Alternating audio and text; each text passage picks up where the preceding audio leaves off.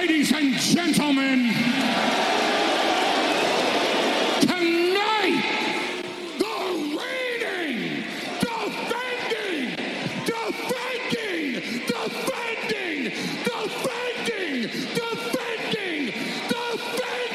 undisputed, universal heavyweight champion, Wildcat Radio 2.0. Bear down, you beautiful people.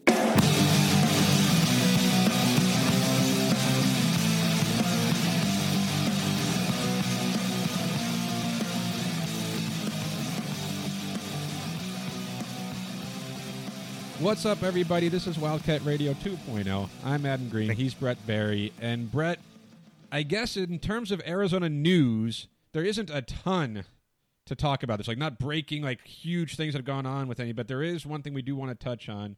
Reports came out, we're recording this on Wednesday the 26th. Reports came out yesterday on the 25th that Lute Olson is in hospice care.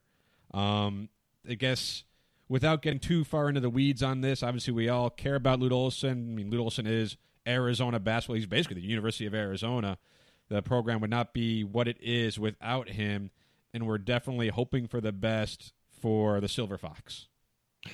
Yeah, I think all Wildcat fans, and ourselves included, are wishing nothing but the best for Lute Olson and his family right now. And obviously, when you go into hospice care, that it's a more of a comfort thing than anything. But hopefully we all still have some time to appreciate Lute Olson, and there'll be another day for our fondest memories. But we're thinking about Lute Olson and the family. Yeah, hopefully far down the road is when we'll have that conversation. We want him to get better, right? That's just kind of where it's at right now. So we're thinking of Lute Olson, we're thinking of the Olson family and everyone who, he's so beloved in the community.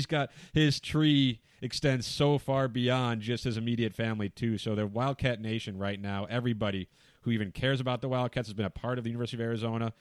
Everyone's thinking about Lute Olson and hoping for the best right now, hoping that he can beat whatever he's dealing with, and we'll see him back in the stands when Arizona takes the court once again, because even once he was no longer the head coach, we'd see him in the stands cheering on the Wildcats and going to games and making his presence felt, because, again, Lute Olson is Arizona basketball. Yeah. But hoping the best. Yep, so hopefully we'll have good news on that front in next week's show. But, Brett, moving to something that's happened for Arizona basketball this season, I guess it's not. The question is, when will this season begin, right? We know that the NCAA or the Pac-12 said no sports until January 1, but a lot of people realize that they may have been jumping the gun a little bit when it came to basketball on that one, just because it's a little bit easier to bubble basketball, and also basketball season, unlike football season, was not supposed to start this week, right? So, there's thoughts that maybe basketball can start a little bit sooner. We'll see what the Pac-12 does. The NCAA, anyway, seeing this on AZ Desert Swarm, is looking at a few different start dates potential start dates for the college basketball season. They have September 29th would be the first practice, and November 10th for one option. First practice October 9th, first day of the season, November 20th for another option. An October 14th practice start, November 25th, first day of the season for another one. And then the final one would be start practices on October 24th. Start day of the season will be December 4th. Now, obviously, every one of those is before January 1, but it gives the idea that basketball, I guess there seems to be more of a light at the end of the tunnel for basketball than there was for football, and it makes sense to me. Yeah, and I think you're right in the sense that it's, you have 12 to 15 players and a handful of coach and staff. It's a lot easier to control, remove a lot of variables compared to 100 players and 50 staff. Mm-hmm. And plus, even if that, I think we've talked about in the past pods, that there's even times when at the mid-semester break, there's usually basketball games going on when there's not students on campus, which can kind of sidestep some of the, how can you have basketball players on campus and not other people, but there's a lot of interesting things going on there. And so it seems like there's positive developments on that. There's still no clear plan delineated yet. Easy for me to say. But also, there was news today around the development of a relatively cheap, rapid test that's accurate, that doesn't require lab results, which if you're a fan of sports and want to see it happen as soon as possible, like you and I are, that can really be a game changer, assuming they can get the the production up to snuff. If not for football, potentially for basketball, just because the head count is so much lower to require that many tests, right?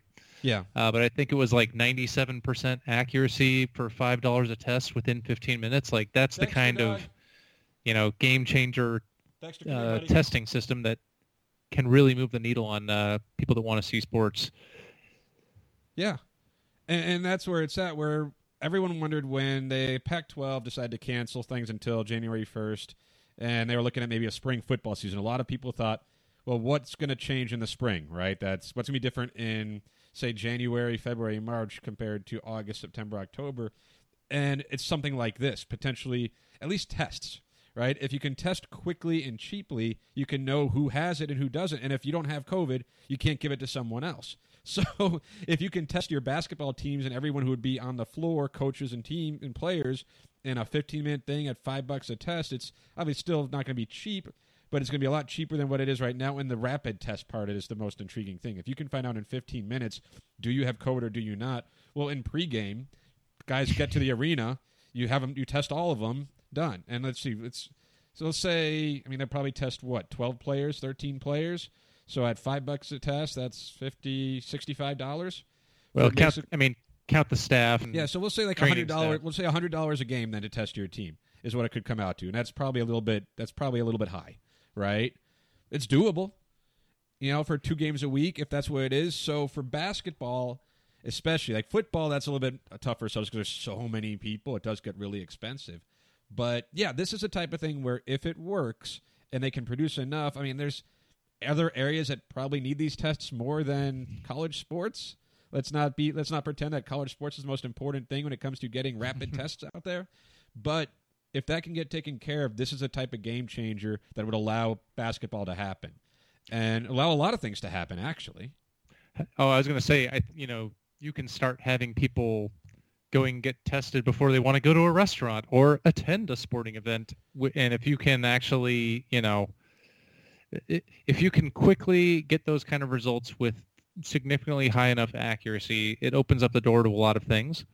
And it makes the risk of people not observing personal responsibility a lot easier to isolate, right? Mm-hmm. So therefore, you don't need as much of a bubble, or it doesn't need to be as hermetically sealed. You can actually go see, if you're a player, you can go see your parents for a weekend and not come back and have to isolate for 2 weeks, right? Mm-hmm. So it's still early, but let's all we can make room for a little bit of optimism here in 2020. And if this test doesn't work out, there's obviously probably a bunch of things in development behind it. Yeah. And until there's a viable vaccine, the ability to test and trace more quickly is the next best thing to kind of keeping the virus under control. And if you want to see sports, that's a giant step. Yeah, and that's what it comes down to is like basketball. Let's keep it on basketball. Sports as a whole. I don't know if it helps getting fans in the building because you figure, 14,000 fans on 15 minutes. They're not gonna be able to do that, right? But they could do like a season ticket thing or do a few hundred fans probably if it's worth it financially. And I guess $5 a fan to pay to get them in the building. Their tickets are going to cost more than $5. So there's a way to do it. But half the fans would probably pay for that themselves. That's true. And to be fair, I was thinking about even smaller gatherings like weddings or things like that. If you can cheaply test for 160, 170 people, or for a basketball game, let's say 500 people are allowed in the building, right? There's a way to do that. But more importantly, the players could know that they're safe. And these are the things that time could buy you. And, these things have been in development, right? The NBA had their thing going in their bubble, and that was another test that I think it was a couple of weeks ago came out. They're more quick. I think it was the saliva test that was approved that they invented, basically, or with help from the NBA was invented. And that's where you hope. We definitely could use good news in these situations, right? Not just for sports, just for society as a whole. This is a good news thing. And what it does is, unlike football, we're all just yeah, we'll see, right? We'll see when football happens. Some schools are still trying, some conferences are still trying to go ahead with it this weekend, right? There is some that are still trying to do a normal football season start time, whereas the Pac-12 is saying, let's look into January, which created its own set of issues, like we already saw with U of A, the Schooler brothers transferring out because they want to play a fall football season, which we'll see if anyone gets to play a fall football season. But basketball, you're not hearing those troubles. You're not hearing about players saying, we're going to skip this. Like, even makes it still have time.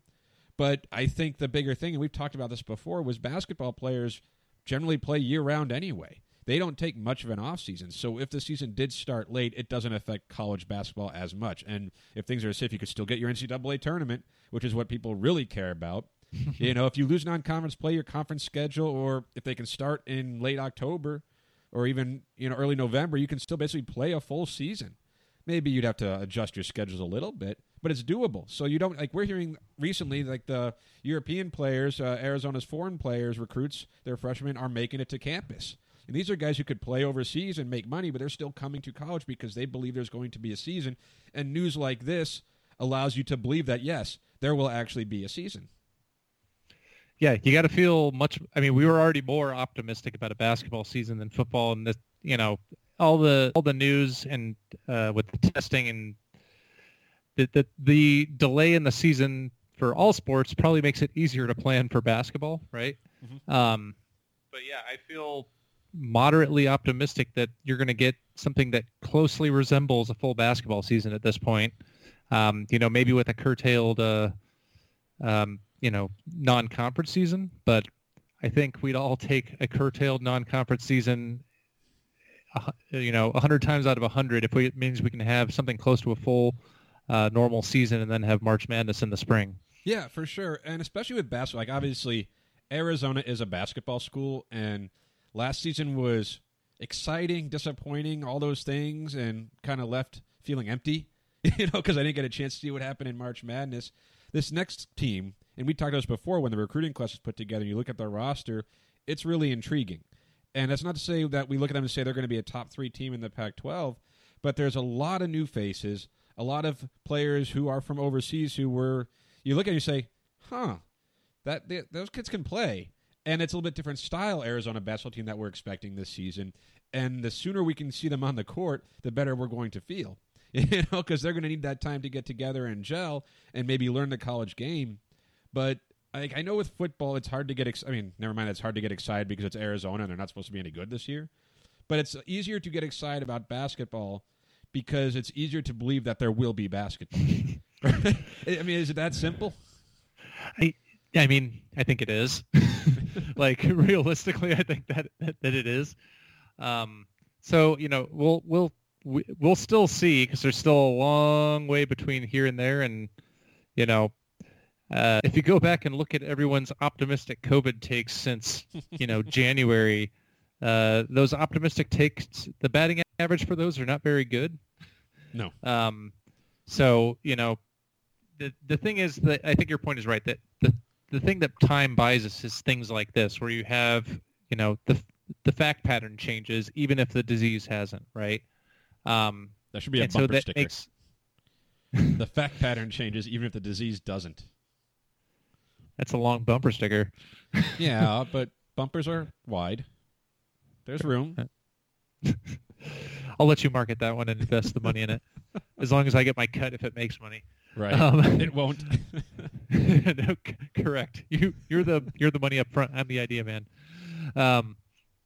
Yeah. So we'll see that it still relies on both universities, conferences, the NCAA, and that the difference also though between college basketball and college football is that everybody's really talking in college football. They're talking the Power 5 schools, right? Mm-hmm. In college basketball, then it becomes the question of part of what makes March Madness great is that it has the smaller conference, the conference champion teams playing in there, out of how many 100 teams, right? And the at-large bids and everything that can happen too. And so there's things, even if the $5 a test thing that is everybody has everybody in a great mood right now, let's assume that that's all true. Those costs you were talking about previously may not be something that a smaller private school is willing to do, or half the teams in a conference are able to fund, right? There's still a lot of complications, and maybe that means March Madness is a 36 team or something like that instead of 68, right? Well, yeah, but But- I think what you're trying to say, as I interrupt you and try to say it myself, so I'll let you say it, is that even if they start playing basketball, let's say 2 months from now or 2.5 months from now, it may not be a normal season. Like, it'll be some version of a season, and we imagine that Arizona will be a part of it. But overall, nationally, it's everything. I mean, there's not going to be packed arenas or anything like that. There's not going to be, all the fans we're used to. I don't imagine there's going to be players who jump ship to go to the NBA ahead of time. But it's just not going to be a normal season for a variety of factors. But at least it would be a season. Yeah, and as somebody that is developing an irrational exuberance over Kerr Carissa, I really want to see this season happen because I just really want to watch that kid play the little bits I've seen of him and like seen his interviews, and I'm a fan already. Well, there was a highlight video that got tweeted about him, right? Or like a scouting video or something about him earlier in the week, and it's like, oh, this kid's going to be fun. Yeah, I mean, I'd already watched some of the clips when he committed, and I was like, I don't know. I'd like to think my basketball experience gives me an eye for knowing the nuances of what kind of separates a decent player from a potentially really good player, and I have somewhat unbridled optimism with him as a player. Maybe not as a freshman, but over time, I think he's going to be maybe not a superstar, but I think he's going to be hella fun to watch. Well, So I want to see the season. I'll allow that. I guess if you want some other news, just recruiting front, Arizona's in the top 7 for DeMarco Dunn, so that's cool. They've missed out on a couple of recruits, Nolan Hickman, Paulo Banchero. Those are a couple of guys that they were in on. They did not get. But obviously, that doesn't mean Arizona's going to be left empty-handed. Although the interesting thing as they try to put together a 2021 recruiting class is that there's not going to be probably as many roster spots available. At least certainly not as many as there were this past recruiting cycle. So Arizona, without knowing exactly who's before, most seasons you could go and say, okay, this guy's probably a one and done. I don't know if they have that feeling yet. How could they right now, right? You're going to lose a few players, but you don't know if you're going to lose any more than that. So when it comes to recruiting for Sean Miller, it's not a bad problem to have, but it's a different problem to have than what he's used to. Yeah, and I mean, I'm on the record as thinking that there's going to be at least 2 early departures and maybe 1 transfer to go along with Ira Lee graduating. So I think it's going to be a 4-man class. I think Tubelis and I think one of Ben or Dalen Terry probably blow up, assuming there's a season. But I think, yeah, it's even to fill those spots, if this team, the way the roster is built, you're not necessarily looking for guys to come in and have to be a surefire starter one and done kind of guy, right? That's the whole point of the roster, was built for guys that are going to be here 3-4 years and develop. So it might change the type of player you're going after. Paulo Banchero would have been a guy that's he's getting started. Well, yeah, you always say yes, but he's starting, right? Yep. But there's some other guys that maybe you can take a little more of a development type guy. I think they have Ryan Mutombo, Dikembe Mutombo's son, I think is one of those kind of raw athlete guys like his father was, that's a top 100 guy, but maybe isn't a starter right away, especially if you still have God King Christian Coloco. So and it may work out nicely if the NCAA sanctions come down for some time in the next year or so when you're filling out this class, that you don't have to fill 4 spots. Did you see the report that came out? I think it was today on the 26th on Wednesday about Will Wade. How they're the NCAA was yeah, we know you either gave the benefits or facilitated illegal, improper benefits to players, which I was duh. Of all the stuff that came out, even on the scheme and everything, it's Will Wade was the one, and the text messages and on video being yep, I made him a strong-ass offer. This is the guy you're okay, of all the attention that has been paid to Arizona, and much of some of it's deserved. I don't want to say much of it, but some of it is absolutely deserved. It feels like LSU and Will Wade have gotten off the hook pretty much in terms of, maybe because I get it, LSU is not Arizona when it comes to college basketball in terms of prestige. But come on. I don't want to give Mark Schlabach any credit. I think it was his article on ESPN. But, Will Wade pretty much seems yeah, this definitely happened. Whereas you can maybe, if you want to, and I'm not saying Sean Miller is completely innocent, but if you want to make a case that he didn't know what was going on, you might be able to make that case for Miller based on what we know. You can't make that case with Will Wade. You just can't. Yeah, the difference is plausible deniability. Mm-hmm. but in terms of what Sean Miller said and what Will Wade has said, if you assume that what was in the Dawkins documentary, if you want to call it that, is like the things that make those guys look as badly as possible, and leaves out anything that makes them look better. I think that's the differentiating factor there. Is Will Wade is dumb enough to say strong, the strong ass offer, and maybe there's like some weird punctuation, like strong hyphen ass referring to a body part or something, and he's talking about like offering offering still to spot isn't him cool. on I think deadlifts. Didn't Patino get in front of that in trouble for that? Wasn't that his Patino, issue? Patino He's offering and strong ass has a lot of ass, problems. it's like his strong ass offers. That was the issue for Louisville, wasn't it? Of many. I think he also was known to make strong ass tips in restaurants with his team around the corner in restaurants. But that is, I guess, the one thing. If there's a dark cloud, because you said, like, depending on what happens with sanctions and developmental prospects and everything for Arizona, like, we still have to see. And it's almost like the fact that a season isn't starting in earnest right now has almost let you kind of forget about that. Right? It's like there's bigger issues. Never mind the fact that what if Arizona gets sanctioned? What if they have to miss a postseason? Well, first let's have a season and let's see how that goes. But certainly, I think Dick Vitale every 3 weeks ago and a month before then and a month before that has said, like, it's coming down for Arizona, it's going to happen, his sources say, and so far hasn't. So, I mean, to some degree, it's almost like you want whatever it's going to be, just let it happen. Right? Let it, if Arizona has to appeal it, they have to fight it, at least let it be known what the NCAA wants to hand down to Arizona and Sean Miller, so that way they can respond or just deal with it in one manner or another. Like, the nice thing is that this recruiting-wise, obviously we saw the class probably to some degree was hampered by it, right? Like, you have to think some of the recruits, like some of the more, like the American players that they would normally be in on, might have looked the other way because, like, well, we don't know what's going to happen with your program. I'd rather go to a clean program like Duke, Like, sorry, that made me laugh. Were you joking intentionally? A little bit, But Arizona's obviously Duke doesn't have to cheat, Adam. Don't you listen to their fans? They just. But obviously, like, Arizona's in the headlines. Duke has also been in the headlines. Just for some strange reason, ESPN doesn't cover it nearly as vehemently. Like, they really like covering Arizona when Duke. Who knows why that's the case? But like, it's hurt. Like, it'd be impossible. I think it'd be disingenuous to say it hasn't hurt Arizona. It hasn't hurt Sean Miller in recruiting, right? Because there are certain players that he would normally be on that he didn't get.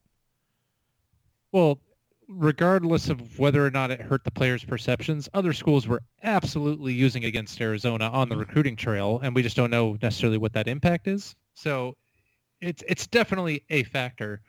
And if we're completely honest with ourselves, knowing that some type of sanctions are almost assuredly coming to Arizona. Now, I think you and I are both of the opinion that we would not be surprised by one extreme or the other in terms of how strong or lenient those sanctions are. Neither one of us are taking a real stand on this one. Nothing would surprise us. I would be just as surprised if they got off with a relatively small penalty as it would be if they got a really harsh death penalty, a strong ass kind of thing. Yeah. So, like, but I think it'd also be disingenuous of us to not acknowledge that I think Sean Miller is aware of that and builds a recruiting class that goes more overseas and goes for guys that if there's a postseason ban as part of this, if they plan to be here for 3 to 4 years, that doesn't matter as much, right? If you're looking at guys that are looking at more at the long term and developing them to become NBA type talents and eventually get back to the NCAA tournament. Like, I don't think the recruiting strategy shift was in a vacuum. I think there's numerous factors. I think the one and done culture, more players going overseas instead of going the college route, the G League all contribute to that. And I think for schools like Arizona, the looming cloud of potential sanctions just gives another push in that direction. Yeah. And I think that is reflected in the class. Yeah, and it's probably reflected in a lot of things for Arizona. Like, we don't know, unless a player comes out and says, I did not choose Arizona because of this. Like, we also know which players decommitted that were in line to play when the Book Richardson thing first came out. Like, we know which players were like, oh, never mind, I'm not going to touch Arizona now. But we won't know from here on out. But obviously Arizona got KJ Simpson. They got the recruiting class they had last year: Nico Mannion, Josh Green, Zeke Naji. The players they got this year, like this is all under that cloud now of what could come down the pike for the program. So I imagine Miller has been quite honest with everyone in terms of what he expects to happen, because you obviously don't want to bring someone and say, oh, there's not going to be anything, we're going to be fine, and then all of a sudden like you get hit with sanctions. Like, well, like it's out there, right? No one's going to show up at Arizona and be like, what are you talking about, Arizona and possible sanctions? Like if you're a high school basketball player, you're aware of at least what's gone on by the media, and then you talk to Sean Miller, and if you believe his explanation and everything, and you feel comfortable enough to go to go to Arizona, cool. You know, like nothing should surprise you, but obviously I think Arizona, one way or another, will be better off when the NCAA does decide. But hey, they might be closer for LSU now. They seem to have a pretty good mountain of evidence against Will Wade, so maybe LSU first, and then I guess the one thing I'd be wary of, and I know a lot of people, I forget who sanctions came down to already. There was one like a couple months ago. Was it Auburn or someone? I forget who. I thought there was a couple, but now I'm blanking like on it. The ones that anytime one of them gets sanctioned, everybody's like, "Well, this is what to expect for Arizona." And the truth is, we don't know. Every situation, it was all under the umbrella of those trials and everything, and the assistants that were all kind of at the same time. I imagine the punishments will be somewhat different because each situation is kind of unique. So that's something to be mindful of, that whatever happens to LSU, assuming something will happen to LSU, may not be the blueprint for what happens to Arizona, because the situations could be different in some real significant ways. Yeah, I think I was doing a quick search. I think Oklahoma State was one of the ones Oklahoma State, yeah. But like Oklahoma State is a school that in both basketball and football is not exactly notorious for running the cleanest program. No. Right. I mean, I've heard stories from second, third hand stories of like, we lost football recruits because, we didn't give them $500 handshakes. That oil money is similar to that, Nike money, like it's abundant. Not saying Oregon pays players. I'm just saying there's finances that help those schools. Well, there's a reason Oklahoma State's football stadium is shiny like Oregon's football facilities, because I think it's T. Boone Pickens, right? Yeah. Like that guy's got a few dollars. Well, I think he passed away, so he doesn't have much anymore. He's rich and he can't take it with him? I mean, the Egyptians believed you could. So that they would bury you and, entomb you with all your possessions and stuff, but maybe. Anyway, that seems like a good time to end this segment. Anyway, we were talking about football there. We're actually going to get into some Wildcats football news right after this break. Okay, we're back. And Brett, I guess the good news for Arizona football, for pretty much any football program these days, is in a lot of ways no news, right? We're seeing reports from all these other schools that are having issues with their COVID testing, and all of a sudden people are back on campus and they have like a dozen players who test positive for COVID-19. It's like, and they got to shut things down. Was it Texas Tech had a huge outbreak, I think, and was it, which school was it that had like the defensive line, was it? I think that's LSU. Was that LSU? They're not going to say which positions it was, but it's an entire position group, and they need that position group to play football. Like, I think it was LSU had a couple of people test positive, and then they that was after they were already interacting, so they're in quarantine, and it's like this is the problem of not having rapid tests, right? Right. It's because if you don't have the ability to rapidly test, you have to kind of shut it down, right? Yeah. A little less than a week ago on Friday, Arizona announced that they had 169 athletes and 89 staff members tested, and a total of 6 tested positive for COVID-19, which is a pretty good percentage for the school. And obviously, if they can isolate them and make sure it doesn't spread, then this could work. But obviously, once students start going back to campus, you see all the pictures and the reports about all the parties that are happening and all the get-togethers, which I guess if none of them have COVID, it's not a problem. But obviously, the odds of none of them having COVID seems fairly slim. But this was always the problem with bringing kids back to campus, to expect them to, and I don't blame them. I want to be like, come on, kids, what are you doing? You're ruining this for all of us. But we were that age. You're at college. You're off on your own. You want to party. You want to do college things, all the things you've heard of and dreamt of doing when you got to college. And you're probably not worried about a virus that, percentually is not likely to kill you. And in a lot of ways, is not likely to even affect you all that much. So you're just going to go about your life. I mean, the early days of college, your freshman year and everything, it was all just like, hey, look at me. So I get it. That's also the context with which we all say this may not work. I mean, let's look at how nationally people over the age of 30 and 40 years old struggle to follow distancing guidelines. Then let's take away all those years of wisdom and learned knowledge about risk and applying and rewinding that to an 18 and 19-year-old and see how well that goes. Yeah. So, I mean, hopefully Arizona had done really well with their athletics program with bringing people back slowly, and the tests and the numbers were always really, really low. But obviously, as students, they're now back on campus, and they're trying to do some on-campus learning. We'll see. Because the student athletes are part of that student population as well, and they might be taking really good care of themselves when they're within the program and doing all that, but they also go to class. They're also amongst these other students who may not be taking those precautions. So we'll hope for the best, but this is also why football seems like a tough sell, especially when there are students on campus. Anyway, there was some recruiting news. Arizona got a running back linebacker, James Bowles from California. He's a 3-star guy, replaces Cole Batson, who decommitted and then decided to go to Boston College. So I guess good for him. Boston College is a nice school. But Arizona got this guy, Bowles, who has good size.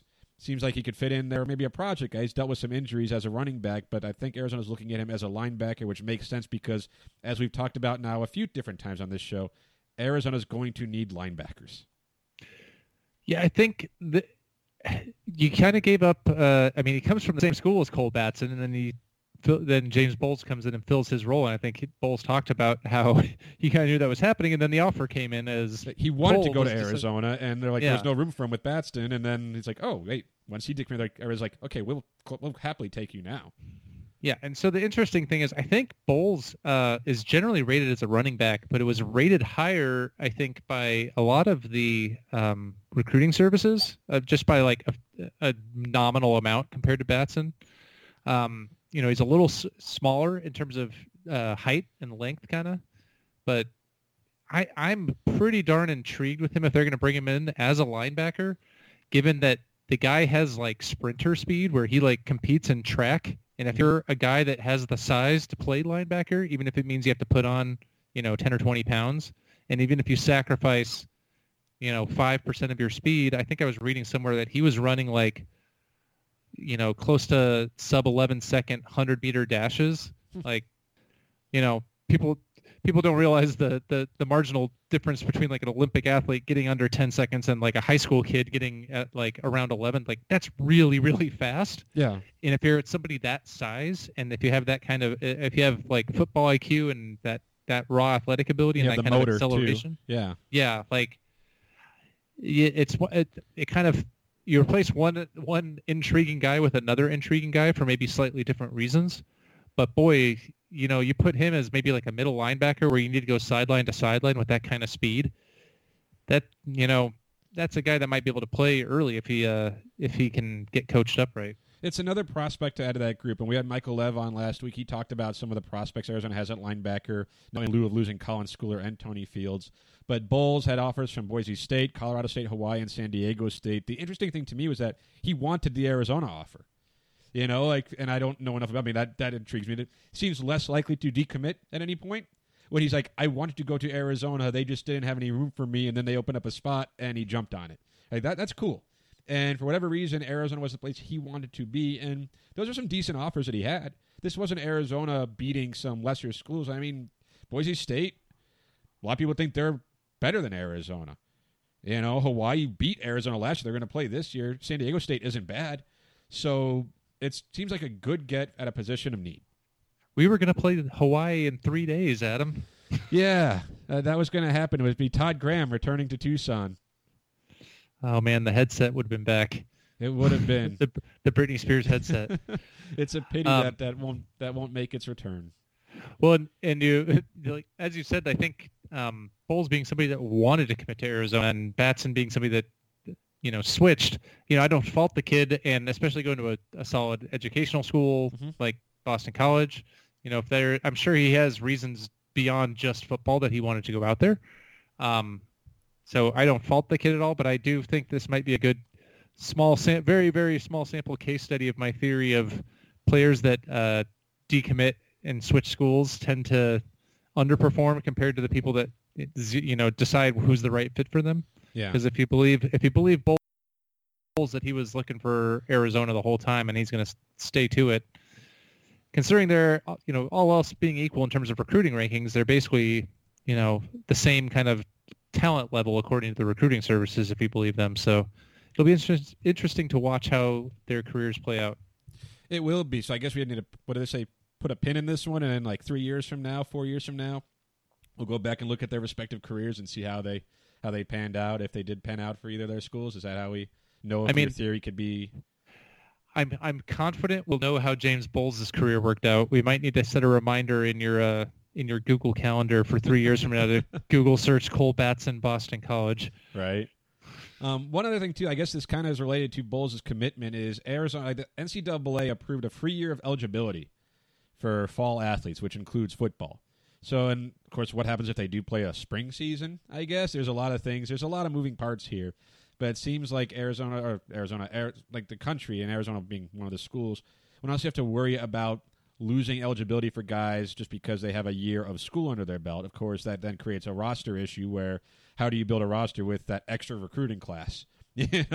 Like the roster could be quite large, which will be interesting too for recruiting, because obviously if Arizona, and I wrote a thing for AC Desert Storm last week about Arizona keeping their recruiting class, and then one of the comments was kind of how Arizona might be in a better position to lure some of the top prospects because they'll have open spots. They'll have room on their team, like at linebacker, on the defensive line, and all these positions where these bigger programs, these better programs, are just going to have these stacked rosters. And it's like, you're not going to go there. You're definitely not going to play there at all if you wanted to go there. So this could be advantageous for Arizona, but obviously we have to see because there's just so much we don't know. Yeah. I'm wondering if they expand scholarship limits and roster sizes due to this. That's one way for Arizona to finally get some damn depth.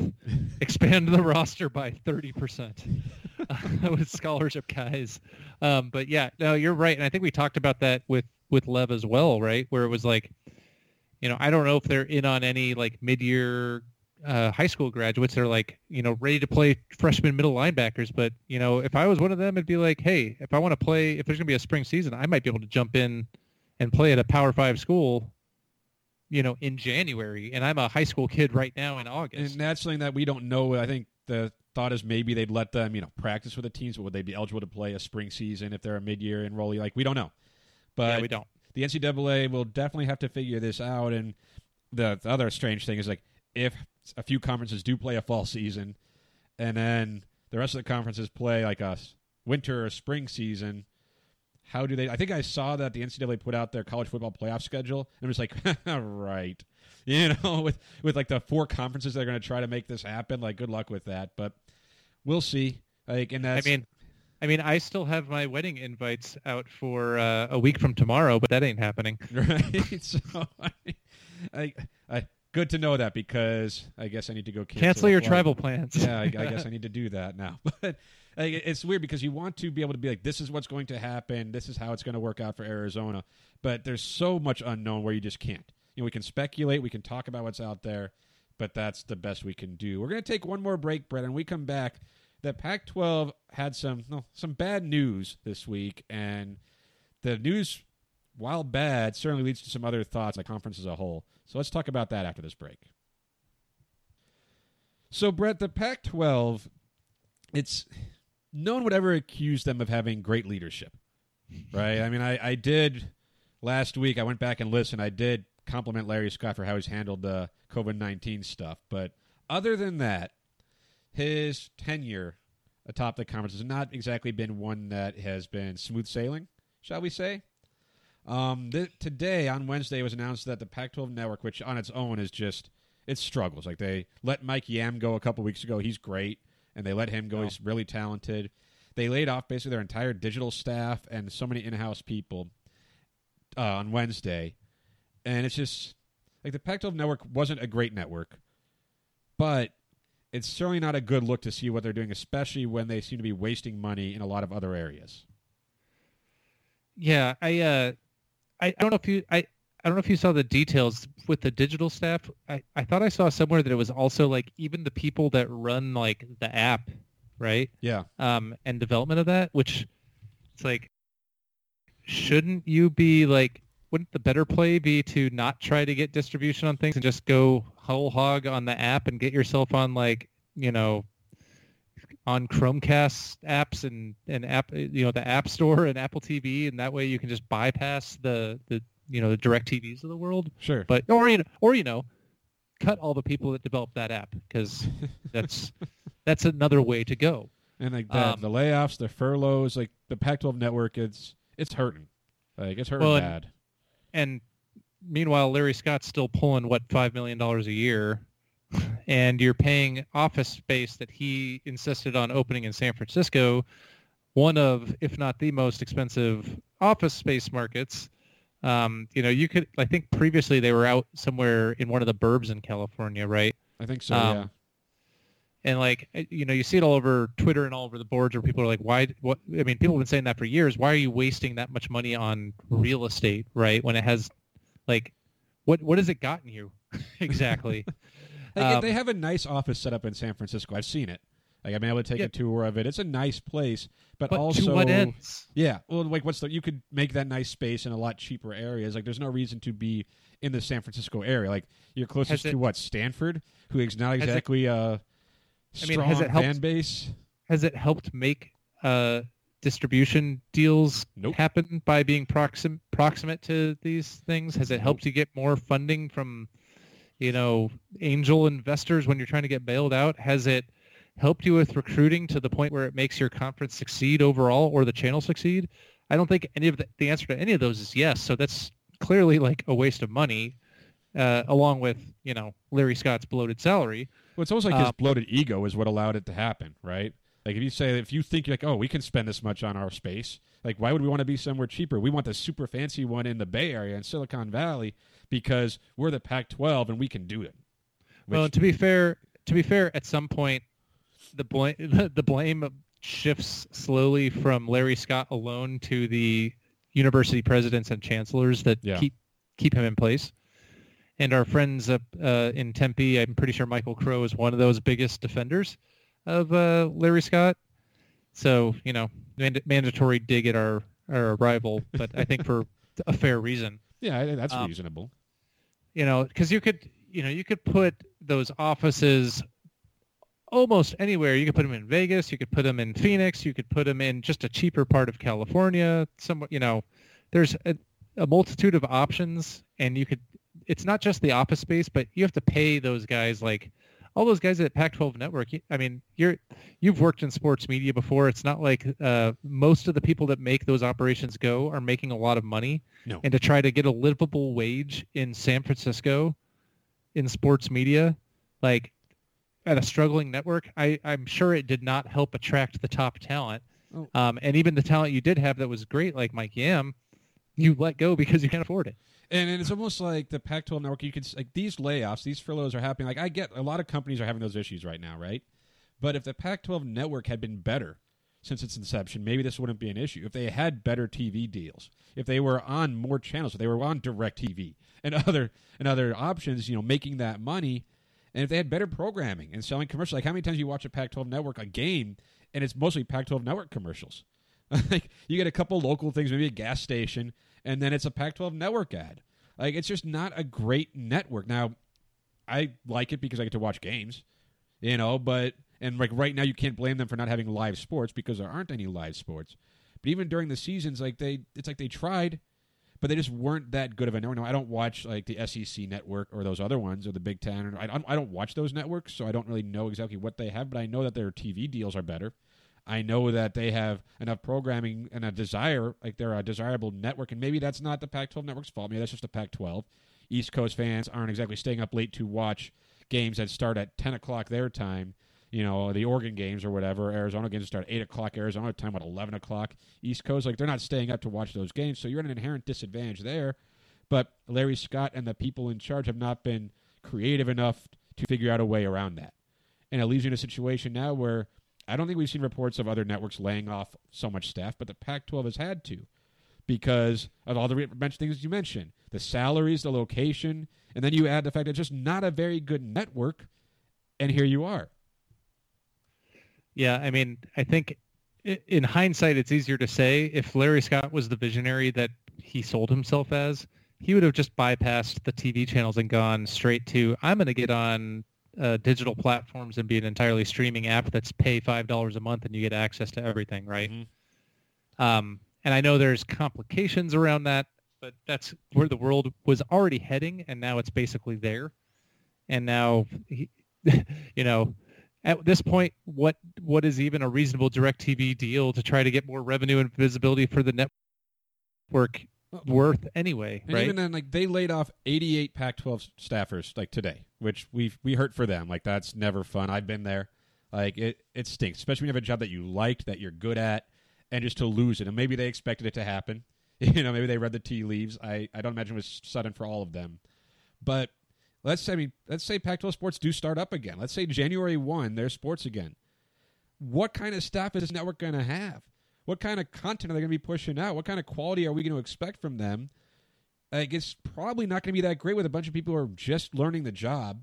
You know, they're probably going to pay them a lot less than what they're paying the other people. And you were talking about the cost of living in the Bay Area. You can't pay people to do these jobs. You can't pay them like $30,000 a year and expect them to actually take that job and live off of it. You know, like, I don't know what they were making. I never asked anyone that I knew that worked at the Pac-12 network. But to your point, they had to be making a decent amount if they were living in the Bay Area.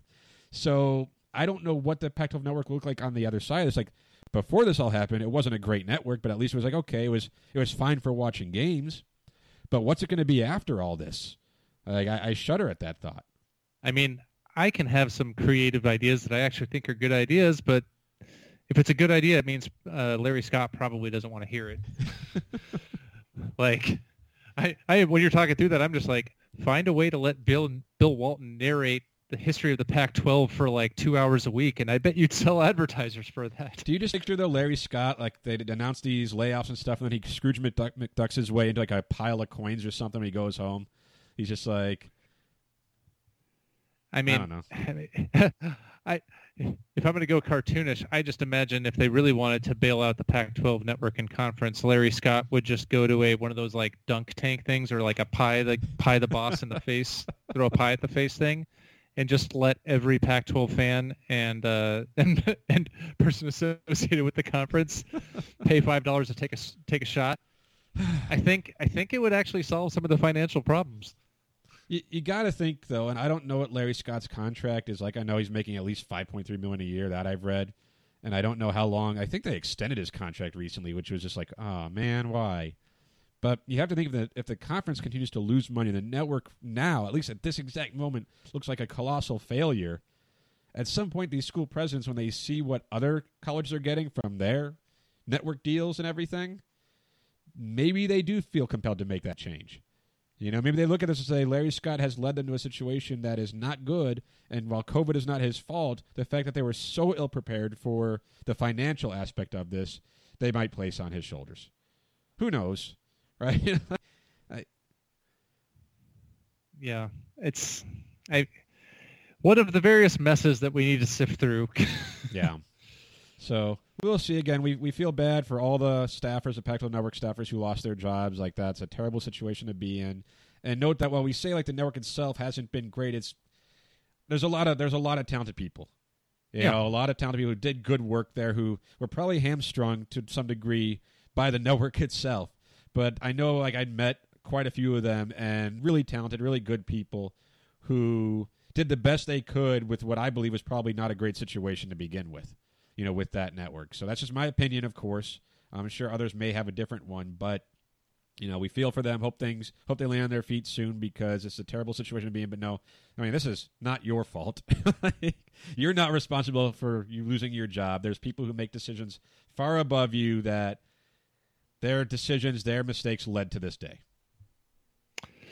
Yeah. So, Brett, on that happy note, I feel like we could probably wrap up our show. You know, we'll see what happens in the college sports landscape with Arizona. Obviously, there's going to be more recruiting news down the road, and hopefully next week we'll have even more good COVID-19 news with testing or whatever the season's going to happen. Again, our thoughts, and, you know, we're hoping for Lute Olson and his family and everything, as we touched on earlier in the show, that we know that he's in hospice right now, and we'll see, hope for the best there, right? Because we all we all value Lute Olson and cherish him and what he's done for the Arizona basketball community, just the University of Arizona as a whole. So, So I guess with that, we will touch on whatever happens over the course of the next week on next week's show. And until then, remember to bear down. Bear down.